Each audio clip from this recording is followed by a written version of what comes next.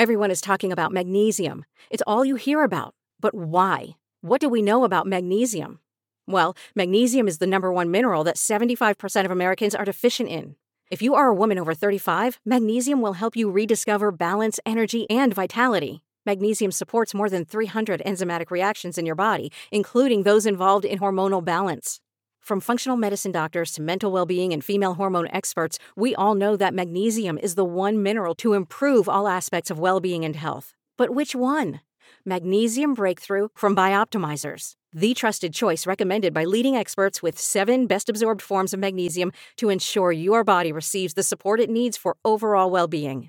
Go to bioptimizers.com/balance today and use code BALANCE10 for 10% off. Support your journey to wellness at bioptimizers.com/balance. Magnesium Breakthrough from Bioptimizers, your foundation to optimal health and vitality. Hey guys, it is Ryan. I'm not sure if you know this about me, but I'm a bit of a fun fanatic when I can. I like to work, but I like fun too. It's a thing. And now the truth is out there. I can tell you about my favorite place to have fun. Chumba Casino. They have hundreds of social casino style games to choose from with new games released each week. You can play for free anytime, anywhere. And each day brings a new chance to collect daily bonuses. So join me in the fun. Sign up now at ChumbaCasino.com. No purchase necessary. VGW Group. Void where prohibited by law. See terms and conditions. 18+. Hello, I'm George Cupp. And I'm Callum Gurr. And you're about to listen to the podcast version of To Be Discussed with Cupp and Gurr. Please note that this is a podcast, so it's not a live broadcast. So please do not try to vote in any of the polls or send in messages to any of our discussions, as your message will not be registered, but you may still be charged. Also, please note that not all of the opinions expressed in this podcast are our actual opinions, but may be expressed to create a better discussion. Anyway, enjoy the podcast and don't miss our live broadcast every Sunday on Wizard Radio Station.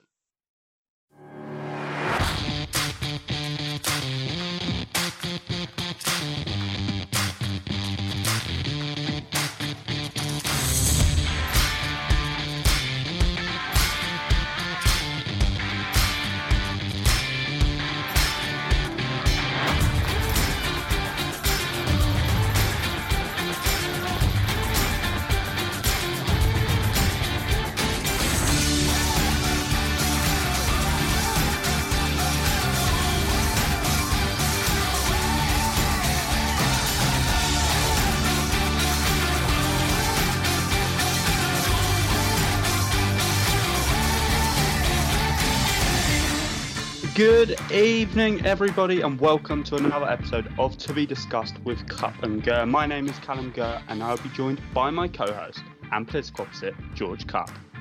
Hello, everyone. This evening, Callum and I will prove to you that you can have impassioned debates whilst holding vastly different opinions without falling out at the end of the evening.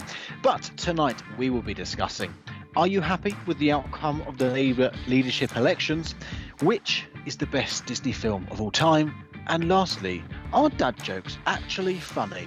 With each of these discussions being accompanied by polls, which you have the chance to vote on at wizardred.co.uk/listen. And these discussions will be open until the end of the song break between each topic. But first, we've just heard the Queen give us a televised address to the nation, so we thought we'd want to digest all of that in this segment. But fear not, if you did send in your opinion on the question, tell us one positive thing lockdown has meant for you last week. We'll still be reading those opinions in the slot next Sunday. But George, obviously, as I say, we've just had the Queen give her address. What did you make of that? How would you kind of summarise that? Well, I think whenever the Queen makes an address to the nation at a time that isn't Christmas, you know how serious the situation must be. And I must say, no matter what your opinion is of the royal family, I think there is something rather unique and rather touching when the Queen addresses the nation and speaks to us from her own living room and is looking directly at the camera and into our lounges all over the nation. And essentially she is saying how she understands and appreciates the financial disruption and the disruption that is going in with families, with work life, and the challenges that are being faced by every single individual today because of the coronavirus. Especially, she said, thanks to the NHS and how the NHS are the driving force in making sure that we beat the coronavirus. And by showing our appreciation and how we are very good at coming together to go out on Thursday evenings at 8 p.m. and clap our hands for our essential workers and the NHS and our carers, because we do appreciate those people and they are incredibly special to us and incredibly special for what they are doing by putting their lives on the line every day to ensure the health of those around them. And I think essentially as well, what she said, which is so important to me, is that we remain united. We will succeed. We will be with our friends again, and we will meet again. And I think through all of this, that is, if anything, if you're going to take anything away from that speech, that is what you should take away, is that we will meet again and we will definitely get through this. Callum, what's your kind of summary and your thoughts on what the Queen had to say? Yeah, I think she's got a kind of remarkable knack for putting a finger to the pulse of what the nation needs at a particular time. So I think, as you say, George, that address was all about kind of obviously paying tribute to those that we've unfortunately lost because of this coronavirus outbreak, but also paying tribute to those that are on the front line in terms of NHS workers, but also those who are essential workers who maybe aren't working for the National Health Service, but are still going to work every day and keeping, the shelves fully stocked and things like that. And the kind of, as you say, George, the overriding message of this is better days are going to return. As long as we actually listen to what the government's saying. And I think, to be fair, the majority of the nation are and listening to what the experts are saying. It's just obviously a sad view that we've seen some of the headlines about over the weekend. I mean, George, in terms of the effect of this speech, because as you say, this is fairly unprecedented, although we hear that an awful lot about everything to do with coronavirus at the moment. This is fairly unprecedented, as you say, to have the Queen give an address like this. I mean, what effect do you think it's going to have? Because obviously the speech itself didn't actually really contain any kind of measures, as you would expect, but what do you think the effect's going to be? I think, if I'm honest with you, this is kind of one of the things that the government have quite clearly played to ensure that people were listening, because as I said, no matter your opinion on the royal family, I think the Queen herself is rather well respected across the country. And when the Queen addresses you, I think a lot of people do tend to listen to what she's saying. And within that speech, she did say that if we follow the guidelines that are out there and we follow what is being published by the government in terms of staying inside, only going outside to get the essentials and for essential travel if you have to, and by not mingling with lots of people, keeping 2 meters apart, those guidelines, I think people will listen to the Queen sometimes more than they will the government. I think, as you rightly say, Callum, the Queen does have a knack of being able to also, I think, speak to everyone. I think a lot of people will listen to the Queen when some of those people won't listen to the government. So I think the response to this speech will actually be a positive one, because it might make people realize the seriousness of this whole epidemic that's going on, because I think it's very hard to not see how serious this is when it doesn't directly impact you in terms of not having any deaths in your family or whatsoever. You just read it on the news and you don't have a job, and it can be quite frustrating. But when the head of state addresses the nation like the Queen has, that's when I think everybody needs to sit down and listen to make sure that we can all get through this. Do you think kind of similarly there? Yeah, no, I do. I think so as well. I mean, I think people will sit up and take notice because, as you say, the Queen has got a tremendous amount of respect from people. And I think quite rightly as well, I mean, she is someone who is especially at risk of this. And she's still working from home effectively by giving this address. And she's also very personally kind of suffering from coronavirus, because obviously Prince Charles did test positive for coronavirus, and indeed her own prime minister has done as well. So I think, on that basis, I think the nation is already sitting up and taking notice. But I think this is a really effective way of reinforcing that, and I hope and I know really that we will get through this, as the Queen said in her address there. Right then, we've reached time to end that discussion. But thanks very much for listening, and we'll be back very soon.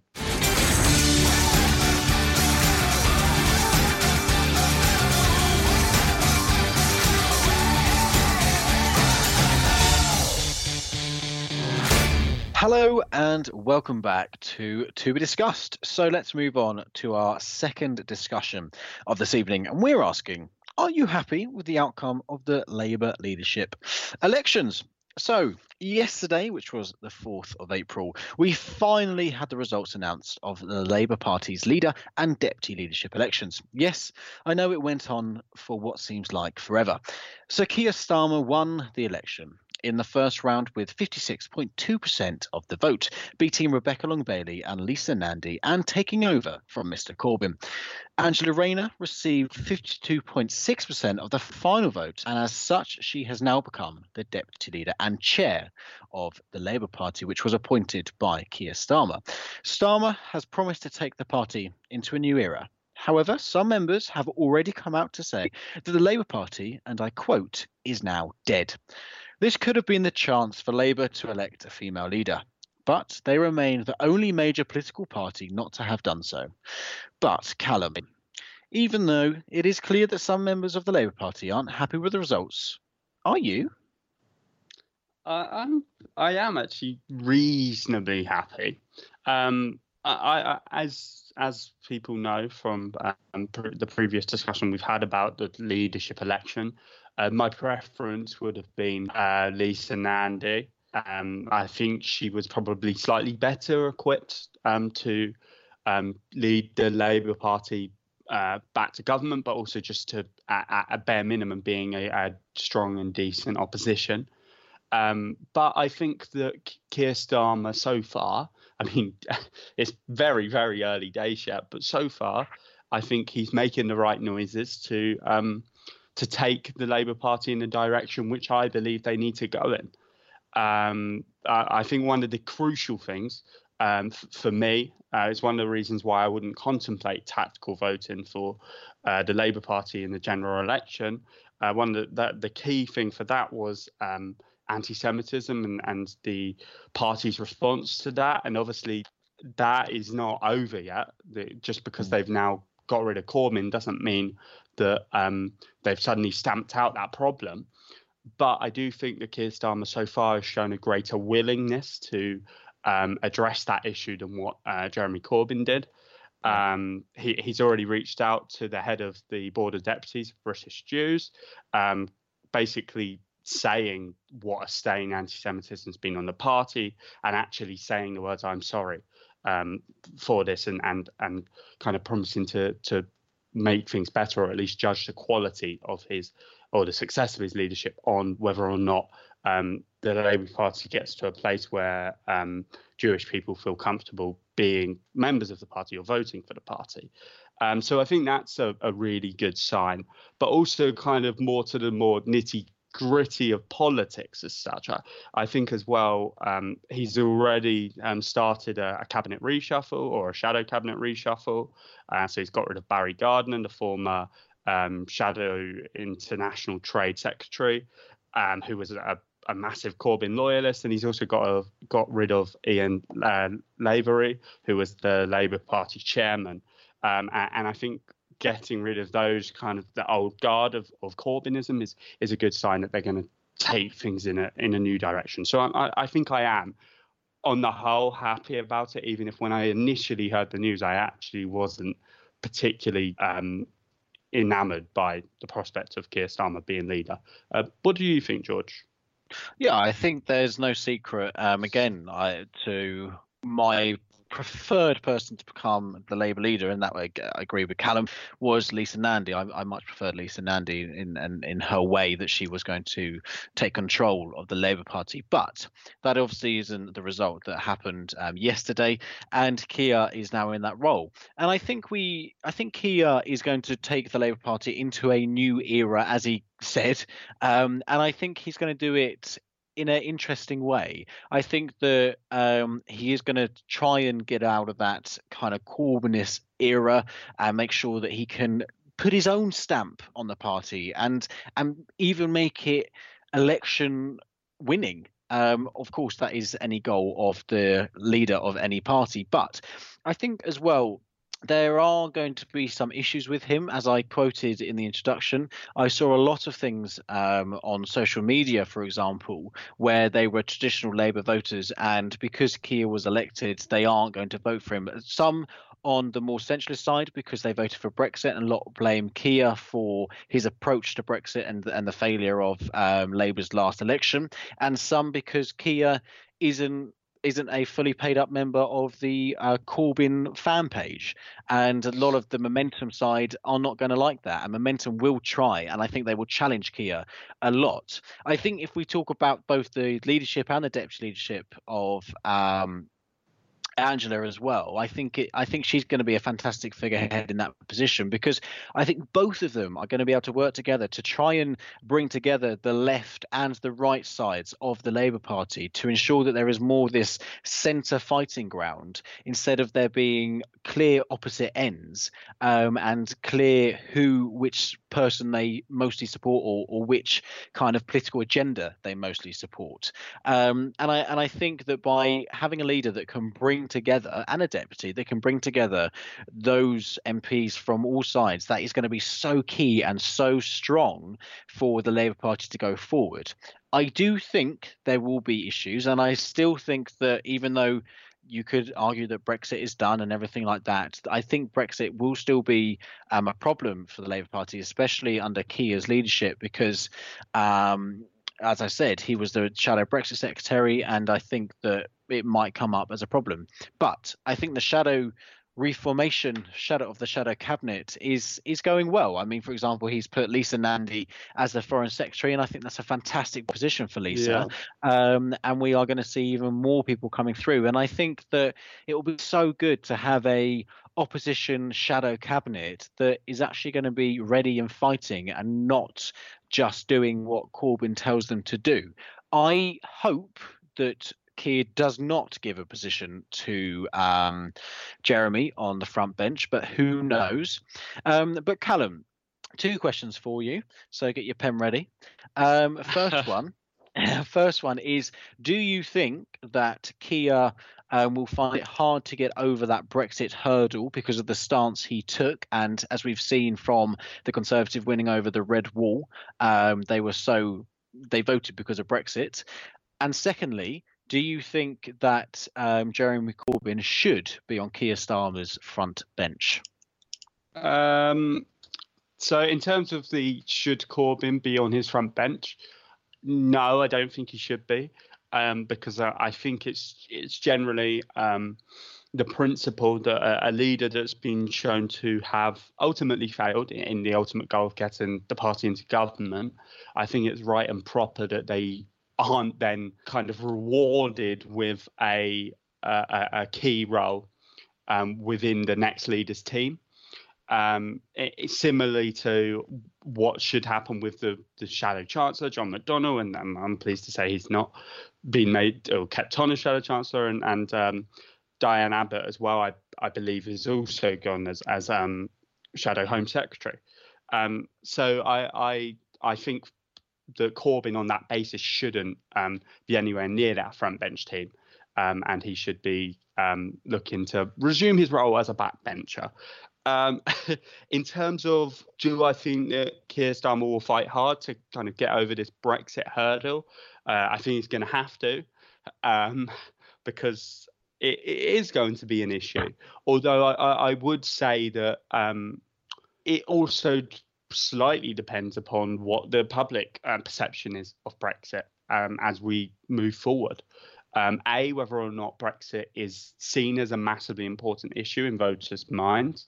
I suspect in many ways it won't be as much because Brexit, for all intensive purposes, has been got and done now, or at least it can't be reversed. And also, because if Brexit is seen as not being overly successful, I don't think it's going to count against Keir Starmer so much to have been supportive of a second referendum. But I do think it's still a kind of hurdle that he's going to have to get over. What about you, George, in terms of that second question you had in terms of should Jeremy Corbyn be on that front bench team? I think it will be interesting. I can see maybe initially the benefits of Corbyn being on the front bench for a couple of, a couple of months, maybe even a year, just to show that Keir wants to unite the party and bring in the left side still and still try and gain maybe that Corbyn support from those Corbyn voters, because that is a lot of those members that have recently joined the party. They are Corbyn supporters. So I can see the initial benefits of Corbyn staying on the front bench. But I think if coming into an election, it would be very, very important that Keir then gets rid of Jeremy Corbyn from the front bench and puts him on the back bench and brings someone else in. So I think it will be interesting the way that Keir does play it. And I have a feeling that I think he will play it the way where he brings Jeremy in just for a little while and gives him kind of a minor role within the cabinet. But Callum, I know we often have conversations on this radio show regarding you could say positive discrimination about how you shouldn't give someone a job just because of their sex, gender, sexuality, and so on. And I'm not saying that we should have had a female Labour leader just because they are female, but as Callum and I have already said, we both supported Lisa. So Callum, question to you: do you think the Labour Party has something against female leaders? No, I don't. Nothing kind of overtly that's kind of anti-feminist or anti-female empowerment. But I think there is there's an issue to be spoken about the fact that it seems to be a problem more prevalent within socialism. If you look at even in the United States as well, in that socialists generally seem to think that liberation comes from a white man. I do think that is a problem we're seeing with Bernie Sanders as well, in terms of with the previous US presidential election, with Bernie Sanders supporters not getting behind Hillary Clinton, who was a strong, powerful elected woman, who was given a mandate to run for president. So I do think that there's a kind of wider issue to be had, or to be talked about rather, but I don't think it's necessarily that they're kind of anti-feminist or anything like that. I think it's more unconscious bias, possibly. What do you think, George? Yeah, I think there is definitely that issue, and I totally agree with what you're saying as well. And I think that in the future we definitely will see a female leader of the Labour Party. And I still actually think that could be Lisa Nandy. I think she's still got plenty of time to keep running. And I think the way Keir is going to take the party, Lisa will then take it even further later on. But quickly, just another quick question for you. Do you think that Keir can truly win over the hearts of the traditional Labour voter when he is a clear millionaire and is a London boy? Well, I think he can. I think, firstly, just very quickly, I'd say that Keir Starmer's had quite an interesting life in himself. I believe he is from a fairly working class background anyway, even if he is well spoken. I think he's kind of trained his dialect because in politics and in law, you do well with having a well spoken accent rather than because he's necessarily from wealth. But I think he can, because he can be quite articulate and he can be quite forthright. I think he can win over those Labour voters, because I mean, if an Etonian educated, but Boris Johnson can. I don't see how Keir Starmer can't. And lastly, Callum, how do you think this poll's going to go? I think most people will be happy with the outcome. So I'd say that 60% will say yes, they're happy with that. What about you? I'm going to say 68% are going to say happy. But there is only one way to find that out, and that is for you guys to be voting. And you could do that. So vote for this question. Are you happy with the outcome of the Labour leadership elections? And you can do that at wizardred.co.uk/listen. And we'll be back after this.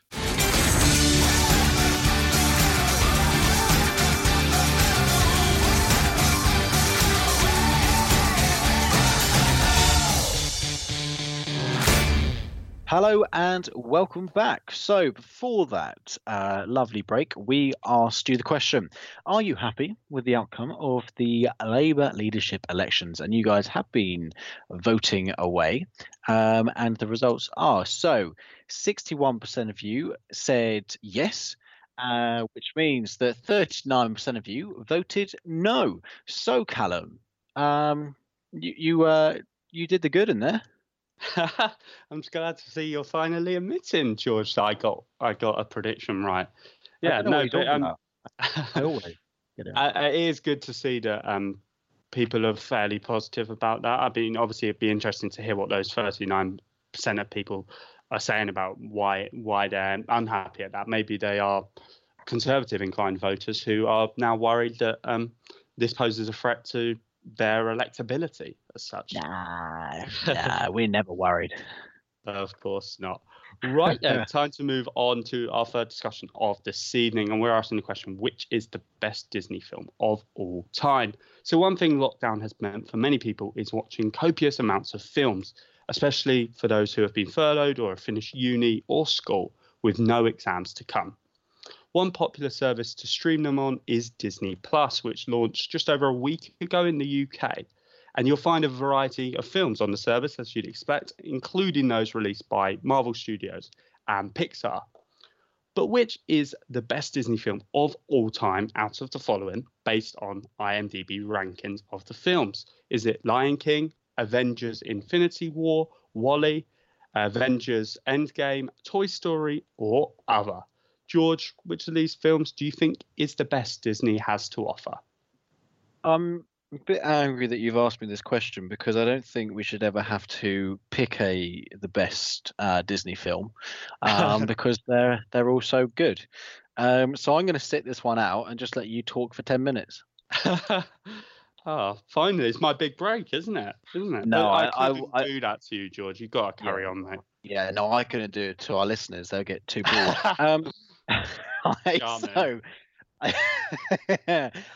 For me, definitely out of these, it would be The Lion King. Now, I am going to say that it won't be the most modern Lion King for me. It would be the earliest Lion King with people like Rowan Atkinson in, because that's what I grew up with. That's the film that I remember the most, and it's the film that when I hear the songs, their voices are the ones I hear when it plays.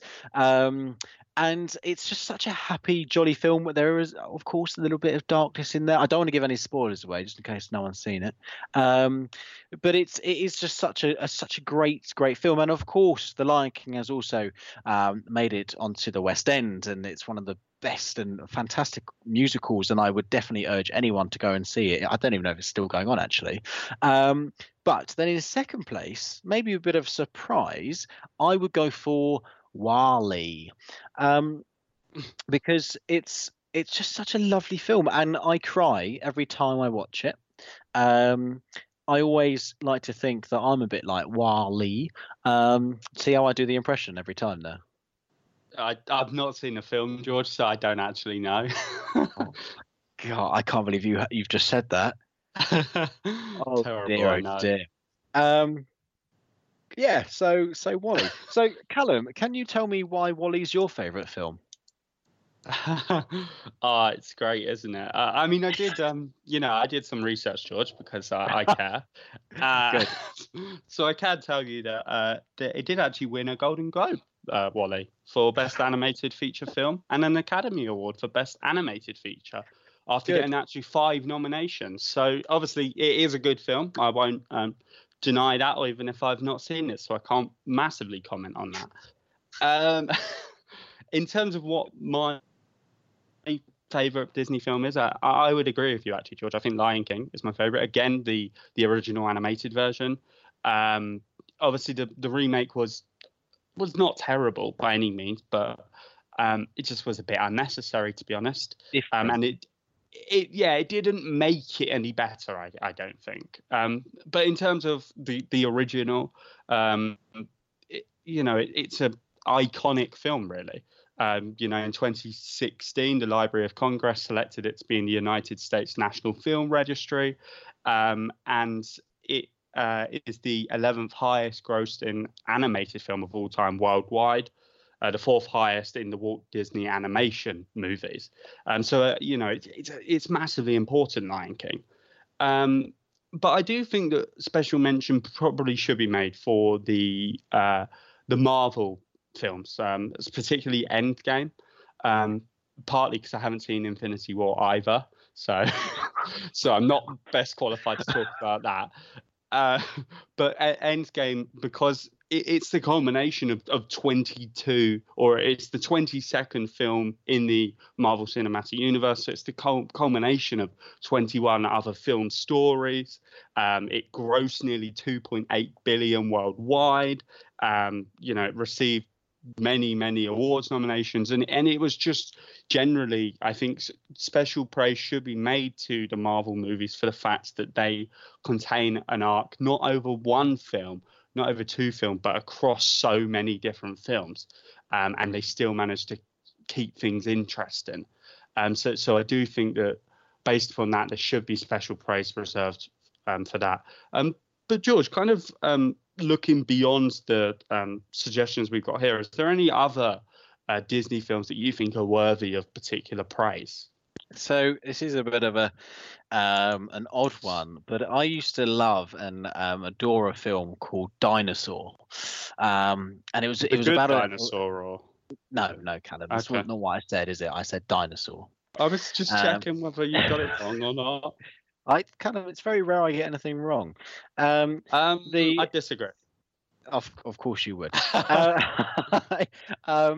It's about a dinosaur called Aladar, who has to migrate across lands and everything, because practically the world is ending, and they've got to go to these egg areas so they can breed and carry on their breeds and everything. And it's such a, I don't know, special film. And I again, it's another one that I grew up with. And it's just the animation back then. It was I think it was released in 2000, I believe. So it's 20 years old, and the animation back then was absolutely incredible. But the other one I would also bring into this is definitely Pirates of the Caribbean. I absolutely love Pirates of the Caribbean, and I think Johnny Depp is amazing in it as Jack Sparrow. Yeah, what would you bring into the old other section, Callum? So the one I'd fly the flag for would be Peter Pan. What?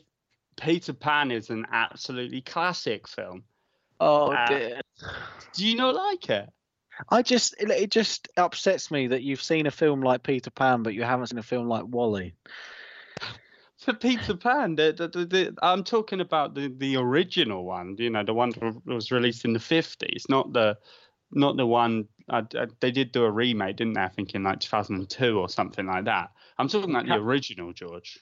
Callum, I'm talking about the original Wall-E. Well, yeah, so obviously you are, but I haven't seen Wall-E, so I can't comment on it. Can we start focusing on Wall-E, please? God. No, so in terms of Peter Pan, I think it's a really good film, and it is something that I grew up watching. I watched it about 7 or 8 times, I think. I always used to watch it around my cousins. So I think it's an iconic film, really. Maybe not the best Disney film ever, but I still think it's pretty damn good. Yeah, well, there you go. You don't have to be Peter Pan to fly. When you've put Toy Story here as an option, are you talking Toy Story as all of them, or Toy Story 1? Is that what you're going for there, Callum? I don't like the way you've admitted that I selected this topic. So I was thinking of Toy Story, the Toy Story film. Although I would say that actually, Toy Story 4, that's the most recent one, I believe. That is actually quite a good film. I did actually really enjoy that because we went to see that. But I mean, in terms of the original Toy Story, I mean, that's obviously a massively iconic film too.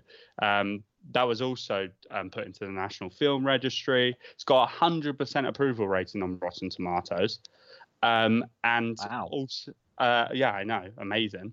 And also, it's received 3 Academy Award nominations.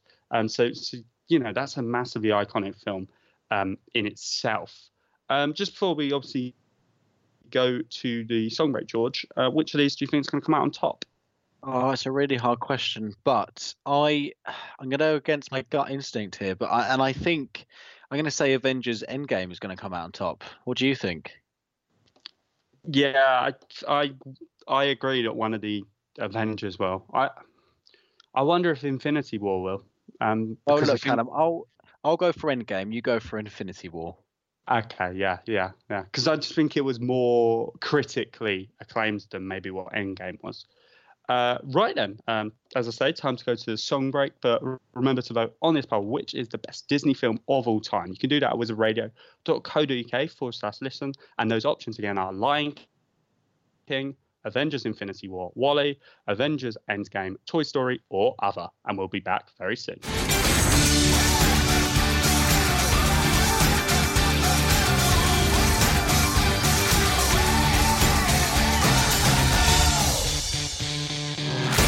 Hello and welcome back. So before the break, we asked which is the best Disney film of all time, and you guys have been voting away. So 27% of you said that The Lion King was, 24% of you said Toy Story, 22% Avengers Infinity War, 16% Other, and 11% WALL-E.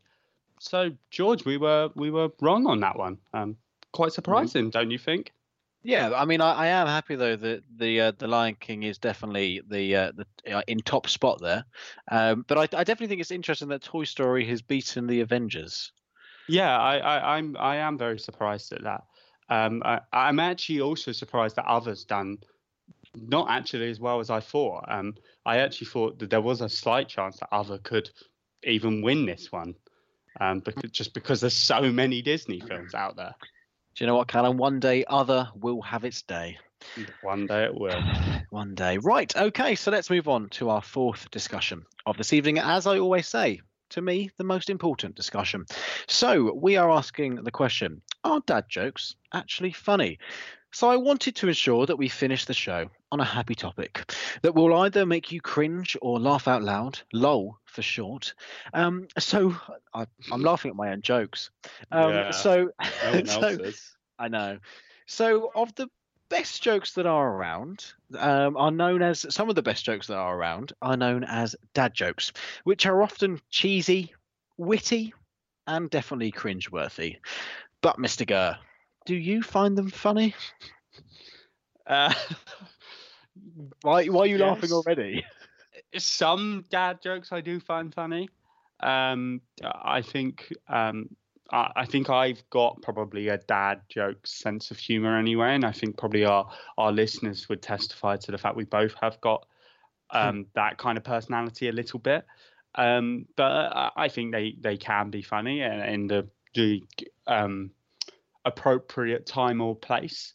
But quite often they're a bit like a damp squid. A bit like your lol joke just there, George. Thank you.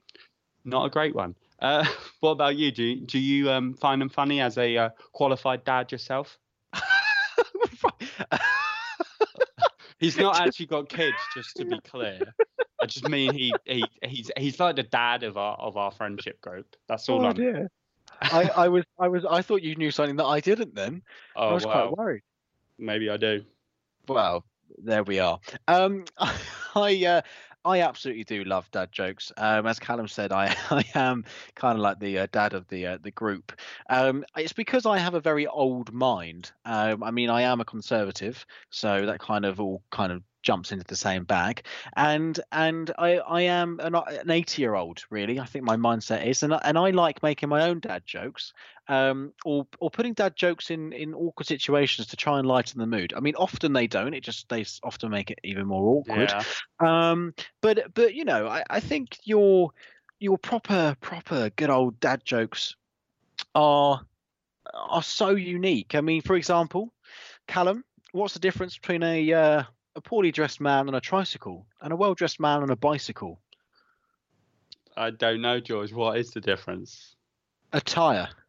I mean, it's little punchlines like that that just make your make your absolute day. Callum, how many apples grow on a tree? I don't know, George. All of them. Wow, that was terrible. I've got one of my own. To be fair, it's not that kind of joke. It's an advice kind of one. In terms of it, say you're at a restaurant, let's say on a date or something, or just with a friend, and you ask them if they want to share an appetizer, the prawns, say. When they say yes, you can say, "Oh, good," because if not, it'd be mighty shellfish. Yeah, I know. Yeah. Terrible as well. Okay, I changed my mind on my answer to your question. No, dad jokes aren't funny. Quickly, Callum, do you want to hear a joke about construction? Yes, I suppose I do. Oh, sorry, I'm still working on it. I mean, wow. It is. Do you think though? Let's kind of bring it back to the more serious level of the show. Do you think dad jokes are kind of the center of British humour? In a sense, because dad jokes can be quite dry humour, and I think British humour is very dry as well. So I think to a certain extent, although I'd say that when British comedy is done well, you wouldn't necessarily describe it as a dad joke, hopefully. What do you think, Angels? Do you think it kind of underpins it? Yeah, I think there's definitely that kind of underpinning of dad jokes in nearly every kind of British comedy that goes about, because dad jokes are all about making a punchline that, and then the answer is actually so obvious. Sorry, asking the question, then the punchline is so obvious that it's actually funny, or so bad that it's funny. And I think that kind of then develops itself into comedies like the Two Ronnies, Morecambe and Wise, Miranda, and sitcoms like that as well, because it's, I don't know, those kind of little twists on words or actions really then make the audience laugh, or at least try to make the audience laugh. And I think that is definitely a British humour. I think we, as a society, have a very unique humour compared to other countries. Do you think that?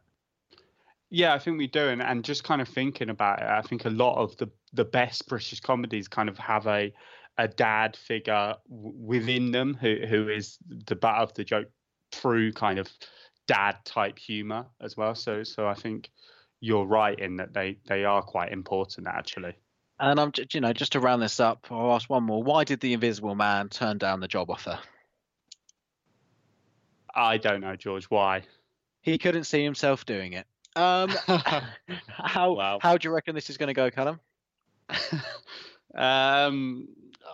I think it's going to be quite a tight run thing, but I'll say that people will say yes, they are 55%. What about you? I'm going to say 45% for yes, but there's only one way to find out, and that is for you guys to vote away on the question: are dad jokes actually funny? So you can do that at wizardradio.co.uk/listen, and we'll be back after this.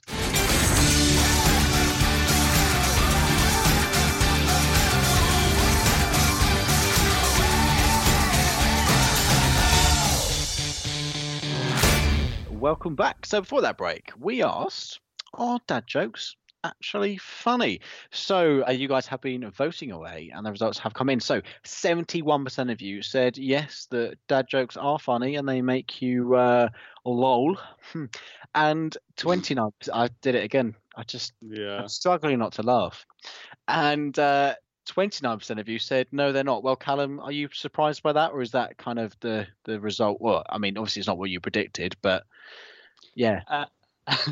I'm surprised because, as you say, it's not what I predicted. But just kind of thinking about it, as we said, we've got quite a dad sense of humour. So it'd explain why people listen to our show a little bit. I suppose if they like that kind of humour. Not that we're like a comedy show or something. So I don't think that's why people listen to us for a laugh. Maybe it is just to listen to our ridiculous opinions. I like to think that we're the mixture of both. We've got good banter and some serious tones in there as well. We're like a good red wine. Yeah, exactly. Whatever that means. Right, okay. So as ever, I really do hope that we've been able to bring a cheery smile to your face, even if that is by hearing a dad joke. So you have been listening to Be Discussed with Cup and Gur. We do incredibly hope you've enjoyed this episode. So it's now time for George and I to say ciao for now. So I've been Callum Gur. And I've been George Cutt. Remember, everybody, stay inside unless it is for essential travel. Keep safe and be aware of your surroundings. Thanks so much for listening, everybody. We'll be back next week at the same time and the same place for another episode of To Be Discussed.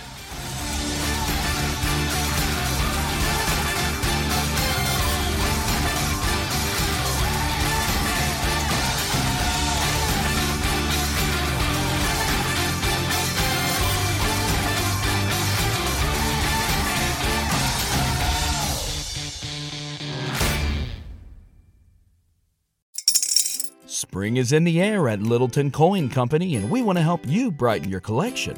Visit us at littletoncoin.com all month long to enjoy 15% off your purchase. With a wide selection of coins, paper money, supplies, and more, Littleton Coin Company has something for every collector's taste. Use promo code SPRING at littletoncoin.com for 15% off your purchase all month long. Restrictions apply.